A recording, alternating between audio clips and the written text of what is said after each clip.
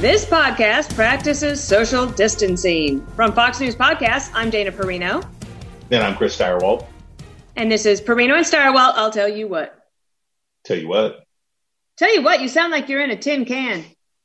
So do you. So we're in dueling. Oh, okay. We're in dueling cans. Okay. Chris, let me just tell you, the trivia today is fantastic. That's bad news.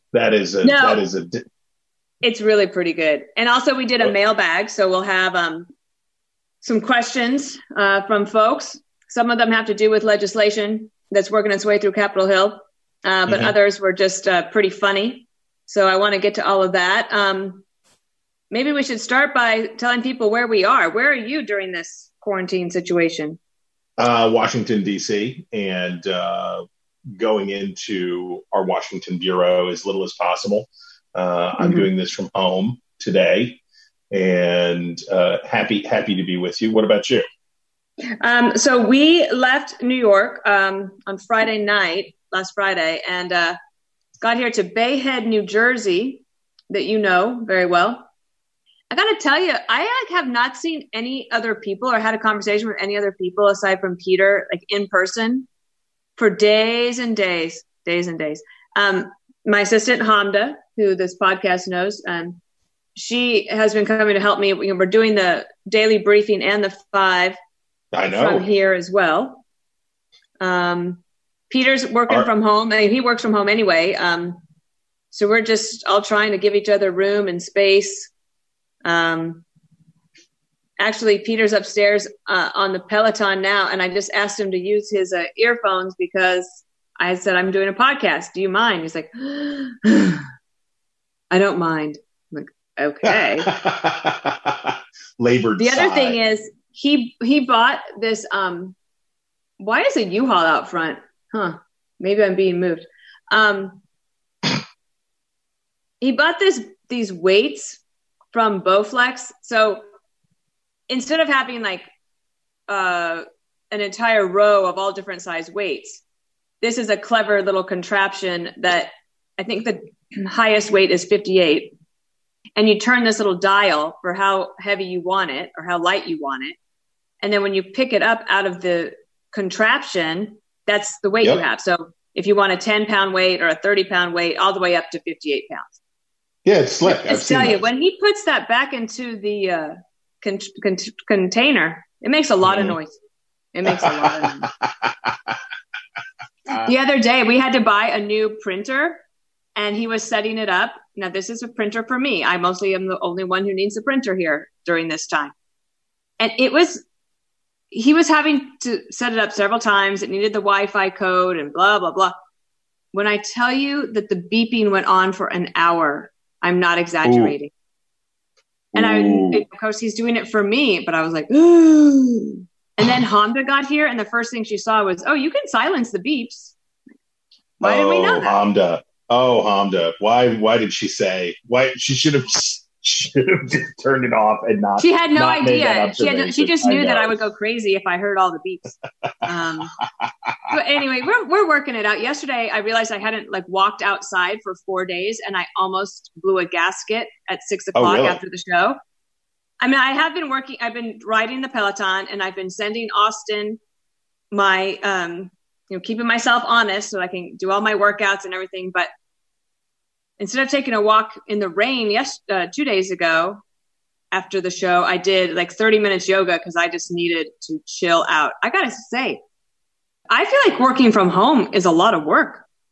It is a lot of work. Especially the getting set up part, and especially getting everything to work and everybody plugged in.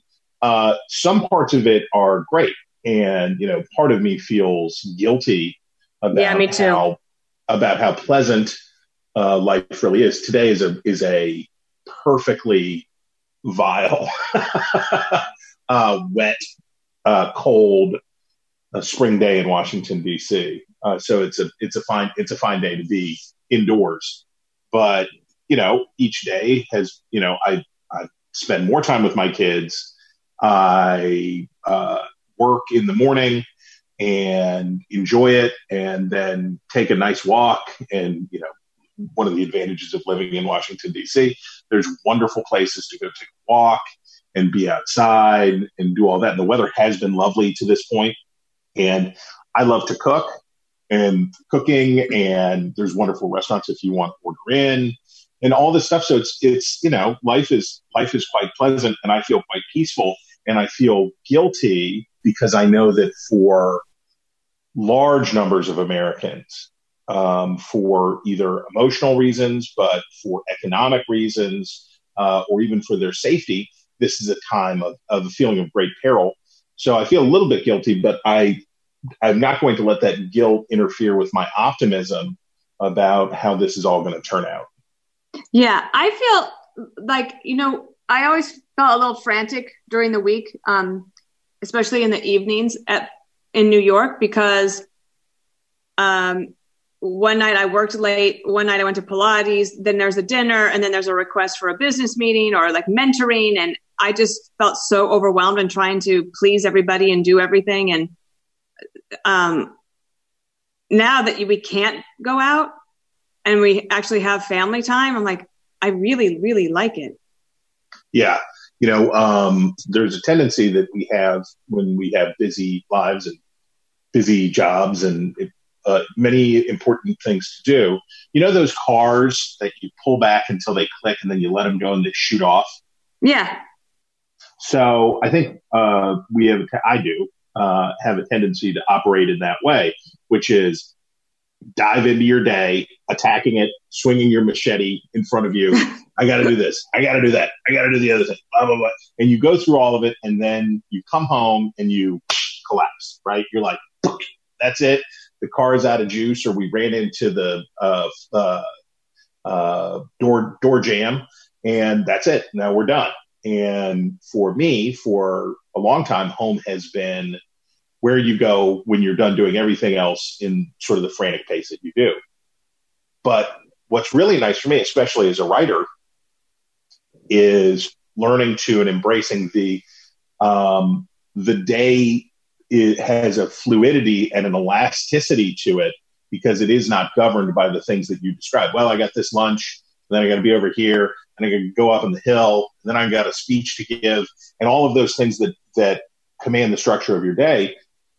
So I'm going to write in the morning, then I'm going to do this, then I'm going to do that, then I'm going to make lunch at 1. And like doing that it's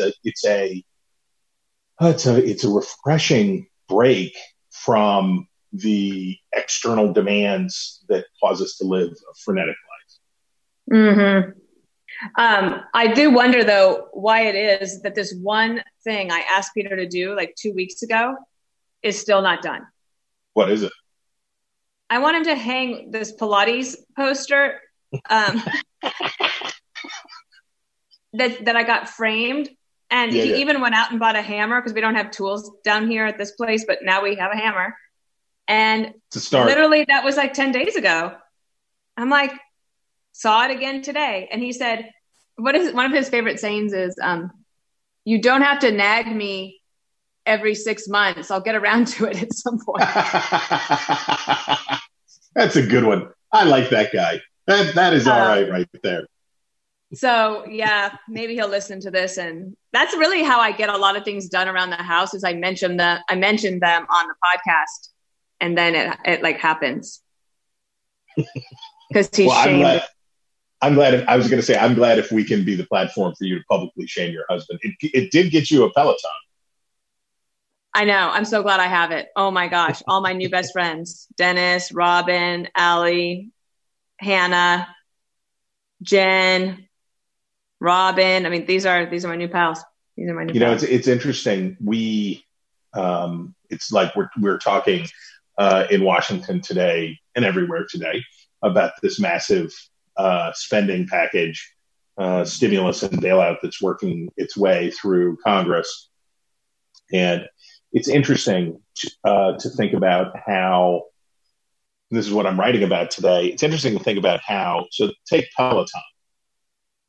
So on the other side of this, do you think that Peloton will be better off or worse off? And the answer is probably better off because did you know that the digital app is free for 90 days?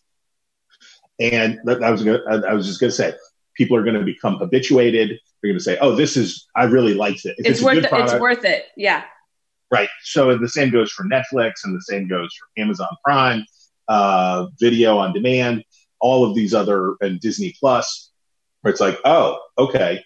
And so gyms, for example, gyms are probably the market contraction in gyms will probably be significant, and it probably won't, I would guess, rebound all the way, because they will lose users to alternate in-home solutions. And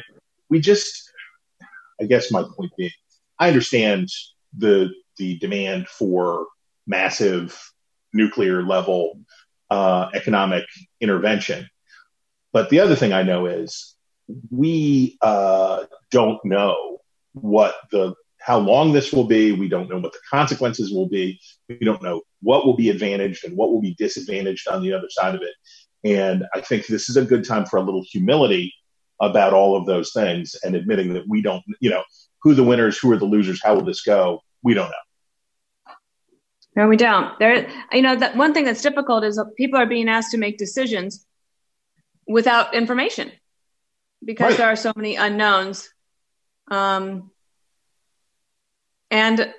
oh gosh, there's just so much, right? I think about people with kids you have kids. And Virginia, for example, is one of the states that said the kids will not be returning to school this academic school year. Like, what went through your mind when you heard that? Well, a couple of things. Number one, very grateful for their wonderful school and the diligence and rigor of their teachers, their headmistress, the whole shooting match, because they've been preparing and sending lessons.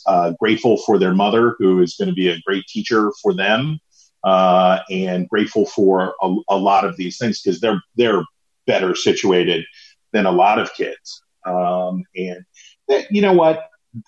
They've kept a really good state of mind. I feel bad for number two. The youngest man-child is more adversely affected because he is a giant sports lunatic. I do not know a sports bug who is buggier than the 9-year-old. And not only does he always want to be playing, so teams are out, right? He was on 2 little league teams, and I think ready for flag football to resume. So that's all gone. But also gone is his media diet is essentially 92% sports, and he's not interested in other stuff. He does like the Netflix show Flinch, which involves people being snapped in the groin with giant rubber bands and other penalties.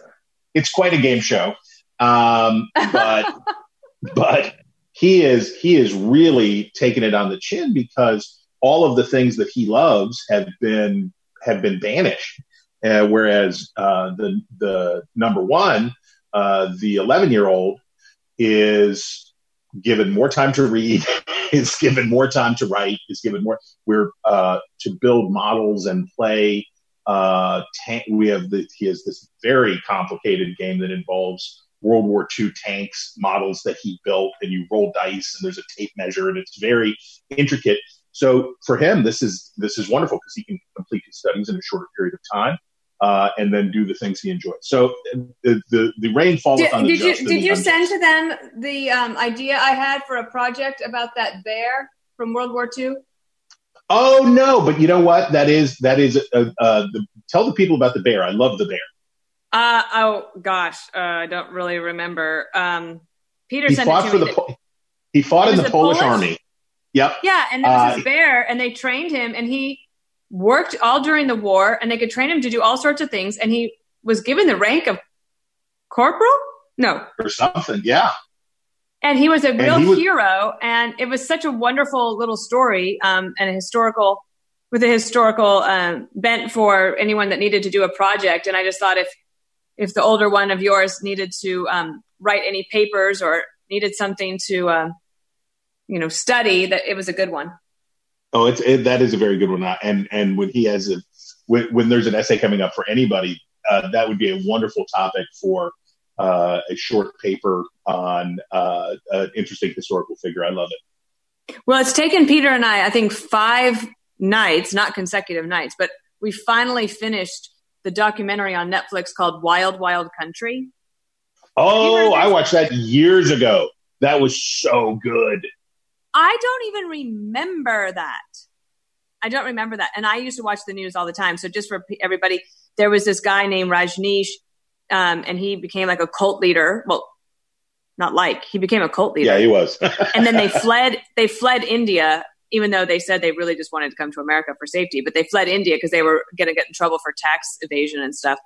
And they buy this ranch in Oregon. And all of a sudden, this tiny town of Antelope, Oregon is overrun by these people from all over the world that dress in red, and they were just very different from the folks of Antelope. And the archetypical cult member, like all of the stuff. And and you know what was funny is that so that all took place in the early 80s, and so that's when I would have been like 8 to 12 years old. I remember as a young person, sort of like maybe that age and maybe mid-teens, I was terrified of cults. Oh, yeah. I think that they used to have people come into the schools to try to make sure that we didn't go into a cult. My mother was convinced, and look, we should not diminish it. Scientology was coming on strong. The Hare Krishnas were at the airport. People were taken into cults and indoctrinated. And I don't mean, the 70s and into the early 80s, serious stuff happened. And what happened in Oregon, and Antelope was out by Bend, Oregon, in the eastern part of the state, in a pretty remote part of the state. What happened was real. I don't want to diminish it, but I want to tell you, my mother was pretty solidly convinced of a couple of things. One, the cultists were out there and aggressively recruiting in Wheeling, West Virginia. And number 2, Satanists were out there. And it's interesting that was a sort of a moral panic of the time in the early to mid 1980s about satanic cults roaming the hills of like Zanesville, Ohio, or whatever. And it's such a weird thing to think about. Yeah, so scary. The other thing we're caught up on Curb Your Enthusiasm. Oh man, that makes me laugh. But are you watching the new Netflix documentary series about the big cats? The tiger thing? Oh my goodness! No, I think that would be too scary for me. I'm not gonna. No. There's no scary. It's not a scary. It's wild. It is as wild as Wild Wild Country. The Tiger King? Yeah, the Tiger King. It's not graphic, or it's not about tigers attacking you, or it's not scary. It's like, what a freak show. Like, it is an amazing slice of American life. It's got murder mystery. It's a doozy. Yeah. I'm also reading a novel. It's pretty good. Writers and Lovers. That's a pretty good novel. Almost done with that. I have Clarence Thomas's autobiography to read, which I've heard is fantastic. I'm a little bit late to read it, but that's next on my list. Well, by the way, speaking of Georgians writing books, today is Flannery O'Connor's birthday. No, I didn't know that. And I love Flannery O'Connor. And we should all remember today my favorite Flannery O'Connor quote, which is, "You shall know the truth, and the truth shall make you odd." Hey, since I asked people for questions and we got so many good ones, I'm going to go through a couple if you don't mind. Hit me. Okay, this is about the legislation that's working its way through Capitol Hill right now. What did the Republicans cave on that the Democrats added into the $2 trillion stimulus package that was holding it up? There's a lot of questions about this legislation. And I guess before I turn it over to you, from my perspective, it's just, it's tough when you do a big bill like this. There's always going to be stuff in there that people don't like, but doing it big and doing it fast was super important. The Democrats seem to be figuring out a way to frame this as something that they were able to really win on, even though actually when I looked at it, I thought, who is adding $35 million for the Kennedy Center in this emergency bill? That makes no sense. But that is what happens in Washington, unfortunately. So let's run through it real quick. So basically what happens is the House and the Senate agree that Mitch McConnell and Nancy Pelosi agree that it's time to blow all the stops, right? Like, who cares? Spend it, do it. The phrase, enough money to burn a wet elephant. This is the largest bailout, this puts TARP to shame. This puts the 2009 Obama stimulus to shame. This is a giant geyser of bailout money and stimulus. And it is not, by the way, the last that we will see. There will be more to come. And this is on top, by the way, of what the Federal Reserve is doing to pump even more money into the economy, another $4 trillion. So the process starts, and they're just going to start ping-ponging this stuff back and forth and get it done quickly, blah, blah, blah, blah, blah. So a few things happen. And Nancy Pelosi sees an opportunity, and she pumps the brakes. As McConnell is barreling towards a Sunday night vote, she taps the brakes. No, wait a minute. Hold on. I don't know that we can I don't know if we can do this. Republicans were already feeling owly because there were some provisions that were slipped in round one. This is really round two that were slipped in that they thought were inappropriate. And so they were already feeling owly. And then Pelosi says, nope. So McConnell calls the vote, I assume with the intention of forcing the markets down in the morning to try to drag the Democrats to the table, right? And it did produce the desired result. And if you looked at what, I think it was the floor debates on Monday, just heinous, right? Really vicious attacks, senator to senator, awful, right? The showdown between Joe Manchin and Mitch McConnell is one of the nastiest things that I've seen in the Senate. That goes, by the way, their feud goes back to Mitch McConnell forcing and his moves breaking up the Big East athletic conference that forced West Virginia into the Big 12. There's old bad blood there, but everything falls apart. And while this is going on, Pelosi has come up with her own replacement legislation. And her replacement legislation for the Senate bill, which is just a cash geyser, is a house of horrors for conservatives and Republicans. It's got everything in it. It's got carbon emission restrictions for airlines. It's got corporate board diversity. Corporate board diversity. It's got she basically went around with a basket to all of her committee chairmen and chairwomen, and said, whatever thing you've got, whatever pie in the sky that you've ever thought about, put it in now. And this becomes the threat, right? Like, you better go, because we're coming back at you with this. So the Republicans take the bait, right? They're like, no, it's going to this bill. I heard that the bill is going to make everybody, get rid of their dog and buy a cat. I heard that the bill is going to make you use Nutella instead of peanut butter. And the panic starts to set in. And I'm hearing from lobbyists, and I'm hearing from all of these people who are contacting me like, what is going on with this legislation? And the panic gets really intense. Meantime, Secretary Mnuchin the real negotiation is taking place between Secretary Mnuchin, who I assume is answering the phone from President Trump every 35 seconds, and Chuck Schumer, as they're hammering out the underlying deal. The Pelosi thing was a stunt, and it actually helped the Republicans, though, too, helped them get to a deal, because the threat of that created enough of a pucker among Republicans that it increased their sense of urgency to get the actual thing done. And what the actual thing is basically the concession that Democrats won, the final concession, the thing that two things held up final passage. One was oversight. And if you remember from TARP, banks did not necessarily want the TARP money. Banks like BB&T said, I don't want the TARP money because the oversight that comes with it and the scrutiny and rules that are attached to this money are not worth it. And I would rather, because if I'm liquid, I'd rather not take the money than take it with these strings attached. So the biggest part of the negotiation was Schumer getting strings attached, because the White House said, we don't want strings attached to this money. We just want to pump the dough out to these companies. And this was about putting strings on it.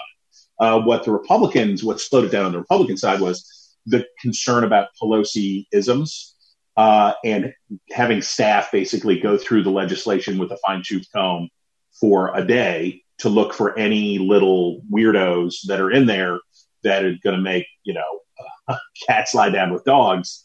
That was their thing. So that's basically how it worked. It ends up being a lot of money for companies. It ends up being, including the cruise industry, amazingly, but a lot of money for a lot of companies, but also a lot of checks for people who make less than $99,000. A lot of, and that's really what concerns. Places. And that's really, when I find myself realizing like how stressed I am worried about the health of people. I'm also worried about these workers that through no fault of their own are in this situation. And oh my gosh, these doves are already here trying to build a nest on our ceiling fan. Oh gosh. Hold on 1 second. Oh boy. Oh boy. You know that Dana Perino is hawkish when her immediate action upon hearing the doves have a lit in her home is to shoo them out. No, yeah, because, man, spring came early. No, because they get themselves on there, and then, oh boy, he's mad now. He's like, well, there he goes. Are you attacking a symbol of peace right now? Well, the thing is, of course, I know that the ceiling fan on the porch would make a really good place to put a nest. I get that. Like, right. What better place? There's no predators. Everything's fine. But I can't have that. No. On my porch? You need a ceiling fan. Yes, you need a ceiling fan, just as the dove needs a place to make its nest. So now I just turned the ceiling fan on, and he just flew off, like, irritated. He was flipping. That bird was flipping me the bird. So you slingshot the bird off of your ceiling fan by turning it on? Yep. Well, and now I just have to leave them on so that he doesn't come back. Yeah. There's plenty of trees around here. Plenty of trees. Yeah. Find your own place, Dove. Yeah. Okay. So the thing I was going to say about this bill, to the extent that it can help employers keep their employees, and keep paying them. Right. That I think is a great goal, because I have a lot of anxiety about that. Right. So for people that this is not their fault. It's not like they, didn't set their alarm, didn't make it to work 5 days in a row. It's that all of a sudden they cannot go to work, and their kids maybe had to come home from school, from college, and they're trying to figure out a way to feed everybody in the house. And I'm just super worried about them. Because obviously, my stay at home, work from home situation is quite privileged. And I get that. I really do. So like one of the things Peter and I did is, we have some people in our life that we pay to help us with things like, taking care of Jasper and such. And to the extent that we could, we continue to pay so that we can make sure that those people can stay whole, hopefully, through all of this. No, and insofar as it's not like I'm spending money on going out. Insofar as we're able, those are important things to do. If you think about the short term versus the long term. The urgency, it's hard for people to remember how Americans felt when the TARP was passed. It's hard for Americans now to remember what it felt like when the stimulus was passed. But it was like this, right? there was a panic nationally. People were freaking out, and something had to be done. They said, God, you have to do something about this or we're doomed. And so the federal government, which hasn't passed a budget since 2007 and really struggles to execute its basic functions, has to get up on its hind legs very quickly and start trying to do stuff. And of course, they're not good at it, and they can't make it. None of us would be able to do it, but necessarily better. But they're just very poorly situated to do it because Washington is such a wreck and has been for so long. So the result is, of course, unsatisfactory over time. The populist revolts that will follow this will predictably follow the same arc of the last two, right? You've got Occupy Wall Street. You've got the Tea Party, which followed the previous two. This one, a year from now, we'll be talking about how resentful people are about the way that this $2 trillion got spent and how it didn't help the people who were really hurting. And there will be recriminations, and it will be the Alexandria Ocasio-Cortez's presidential campaign will definitely be highlighting abuses of, they'll call it the Trump bailout or whatever name this ends up to. It's not going to be the CARES Act. Nice try. Whatever name, the coronavirus bailout or whatever it's called, will be considered a stinkeroo a year from now, even as 80% of Americans say, please, please, please, please, please. There's a few people here on Twitter asking me to ask you or for me to answer that are questions about medical care, and we're not going to do that. Oh God, no. We are not the place. And for any of you who are dealing with, maybe an underlying illness and you're wondering if you should go to the hospital, I'm going to have to tell you, you got to call your doctor because they'll give you the best information. You will not get that here on I'll Tell You What. But no. There's also a lot of questions, or a few questions here, about what in the world is Biden supposed to do right now? We were in the middle of a presidential election, and now that is very much on the back burner. Though I saw Bernie Sanders today said he plans to debate in April if there's a debate. And I just thought, brother, can you just put a sock in it for a minute? If there's a debate, I'll be there. Bernie Sanders, what's the meme? Literally no one, what's going on with the debate? Bernie Sanders, I'll be there. The idea that Bernie Sanders is still doing this gets a little more ridiculous, but it's a weird thing for Joe Biden.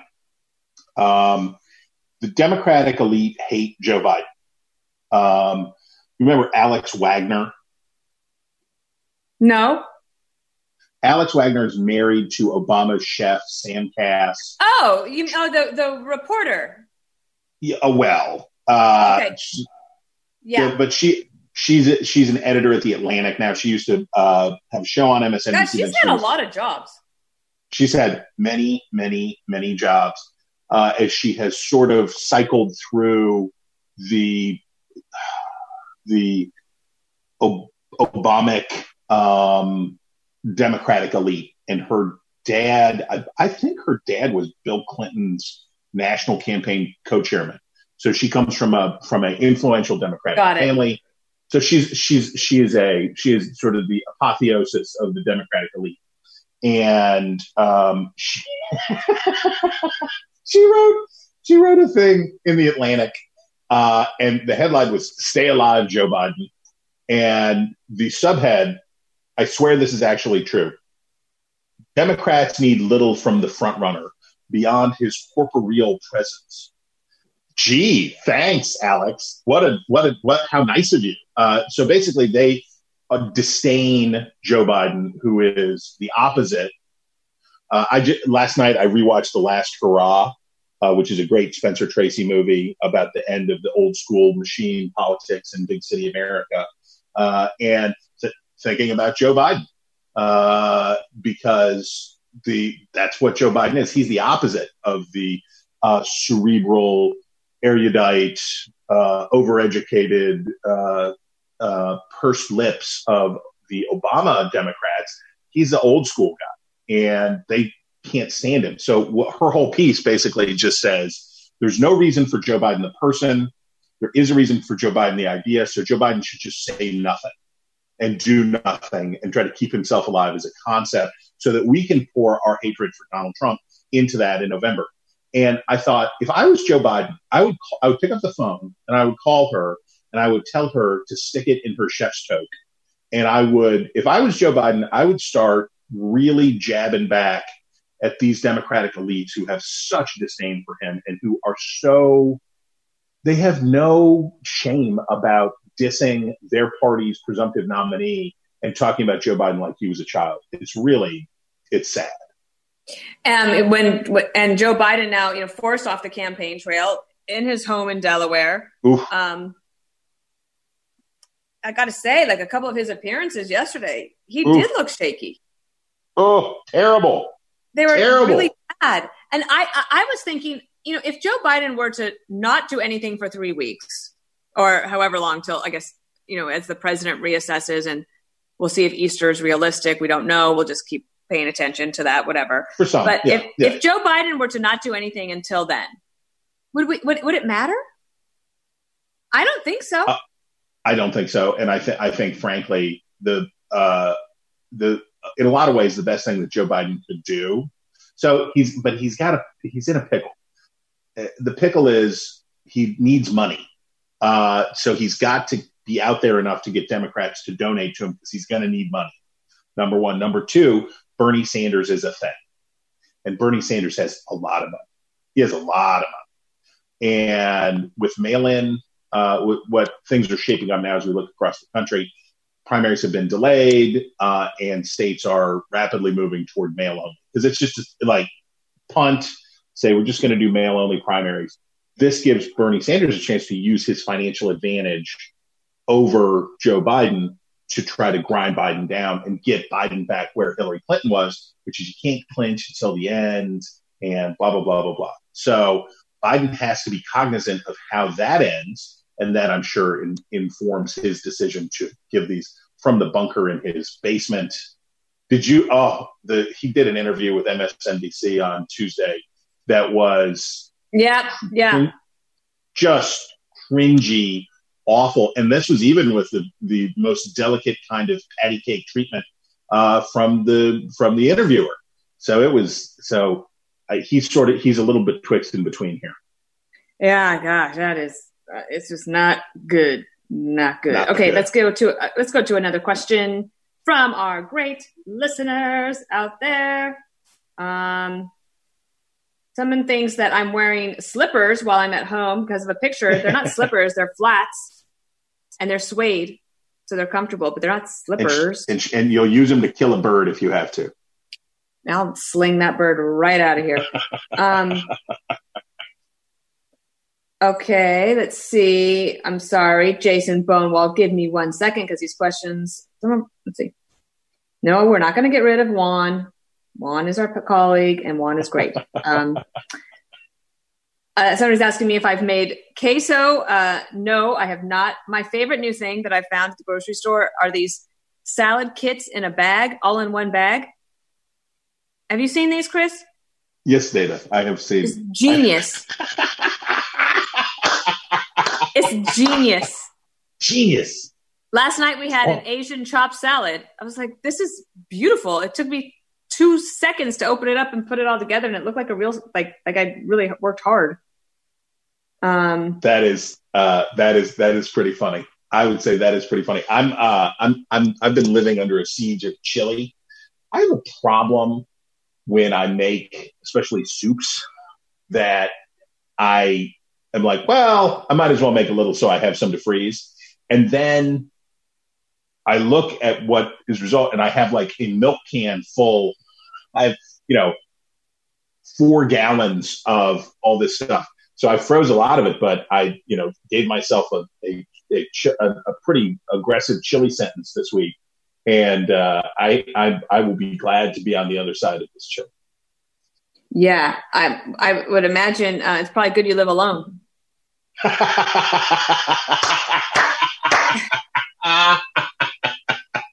Wah, wah, wah.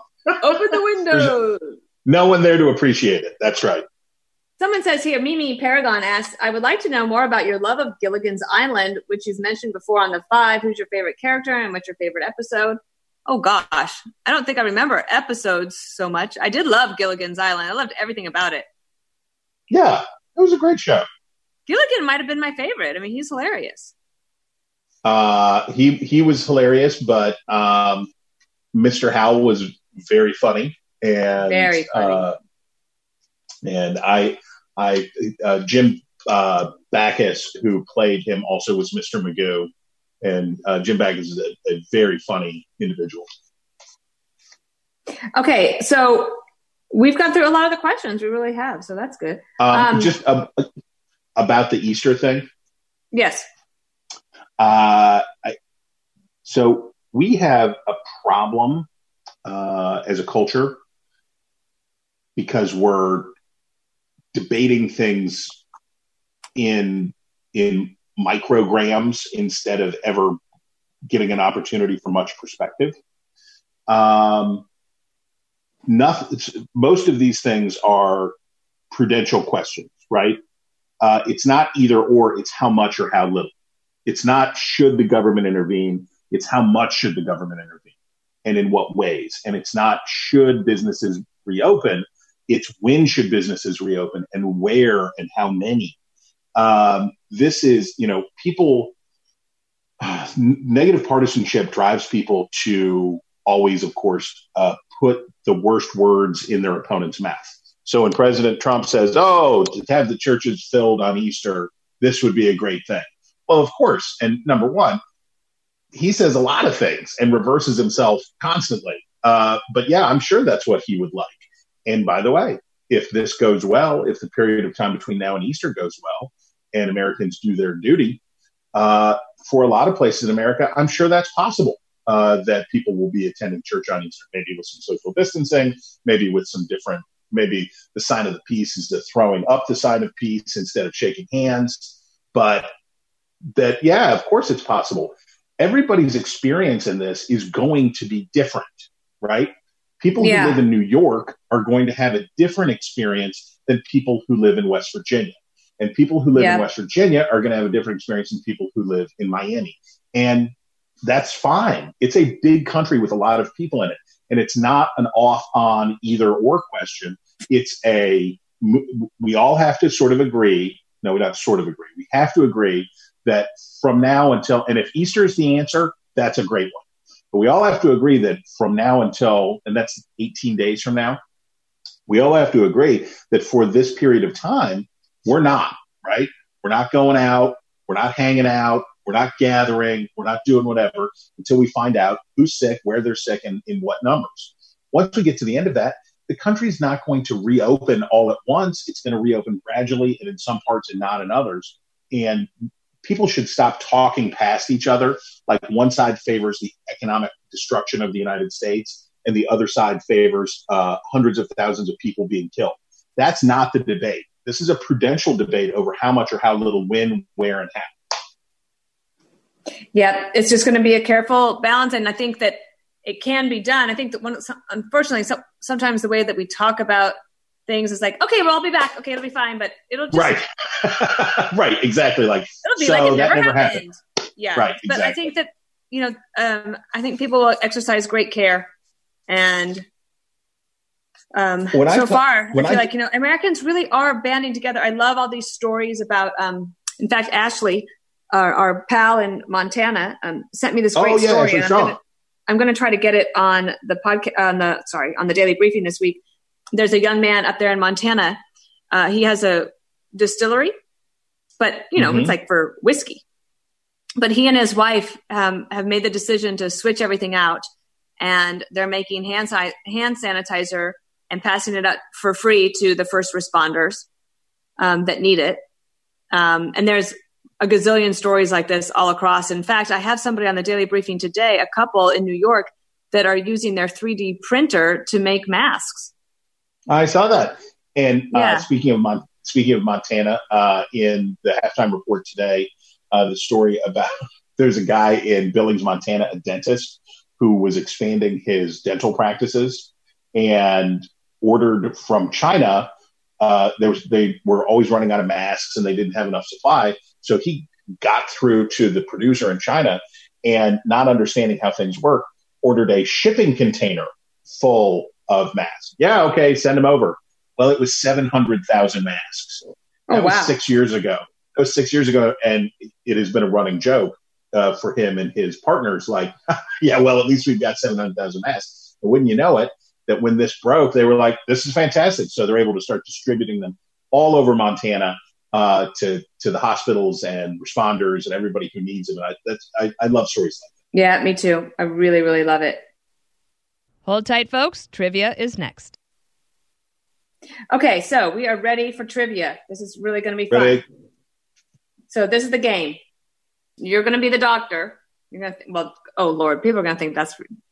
I'm not suggesting anything bad. Jason Bonewall, the way you wrote this up, I got to tell you. Let's see. I'm going to give you a list of ailments, and you name the president who suffered from them during their time in office. Okay. This is a great trivia, I think. Number 1, scarlet fever, diphtheria, asthma, and Addison's disease. Kennedy. Yes. Number 2, malaria, dysentery, dropsy, lead poisoning, likely due to a bullet that was lodged in his arm. And these are things that they suffered from while they were. Yes, president. While they were in office. A malarial president.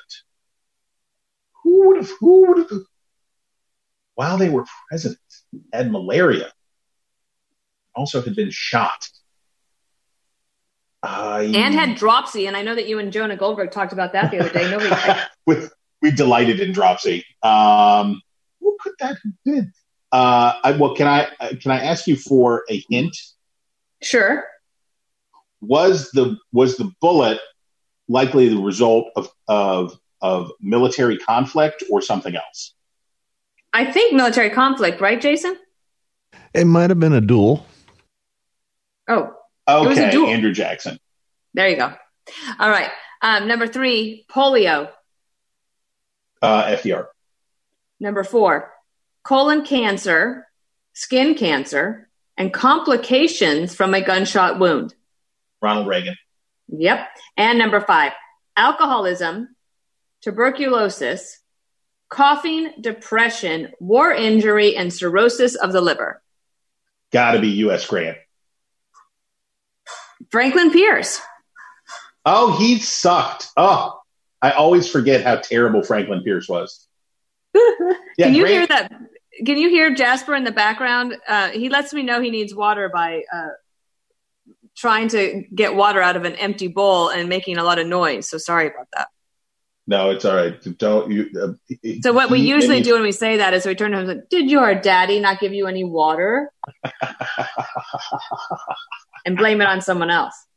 I just hope for Peter that he does not end up getting shot off of a fan blade like that dove. I hope that By the way, while we've been on recording this podcast, Peloton has a new announcement. They are launching a new dance cardio program. Again, the digital app is free for 90 days.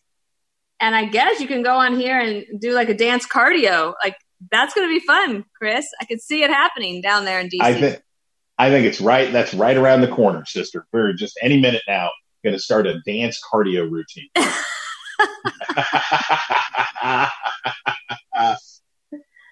I mean, it could be good.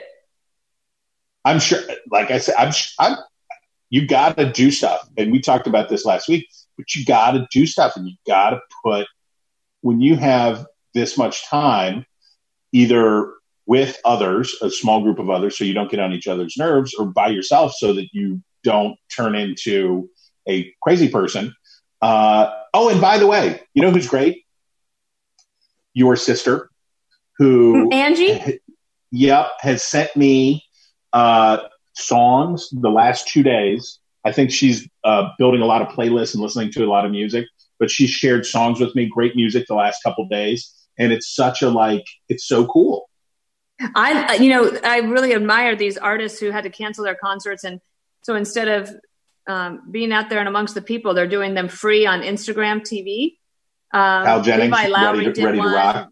Travis Meadows. And actually the country singers are doing something where they're challenging each other. I got to go watch this. This actually looks like it's pretty fun. Challenging each other to some sort of a poetry beat down type thing. And my friend and our friend, Kyle Jennings, on this Sunday, I think it's 7 p.m. I don't know if that's Eastern or Central, probably Central because he's in Michigan.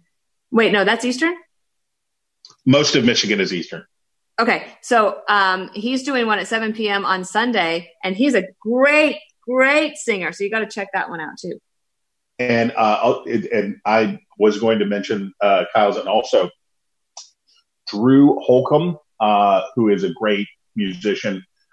He and his wife, or whatever, he and his singing partner have been doing, they call kitchen covers.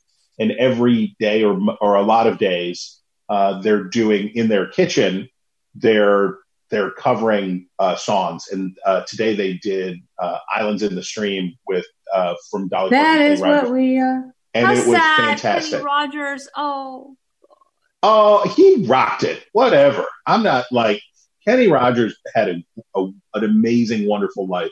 I'm in awe when you think about a life like his. In awe of all of the things he did and all of the ways he did it, and it's just amazing. You gotta know when to fold them.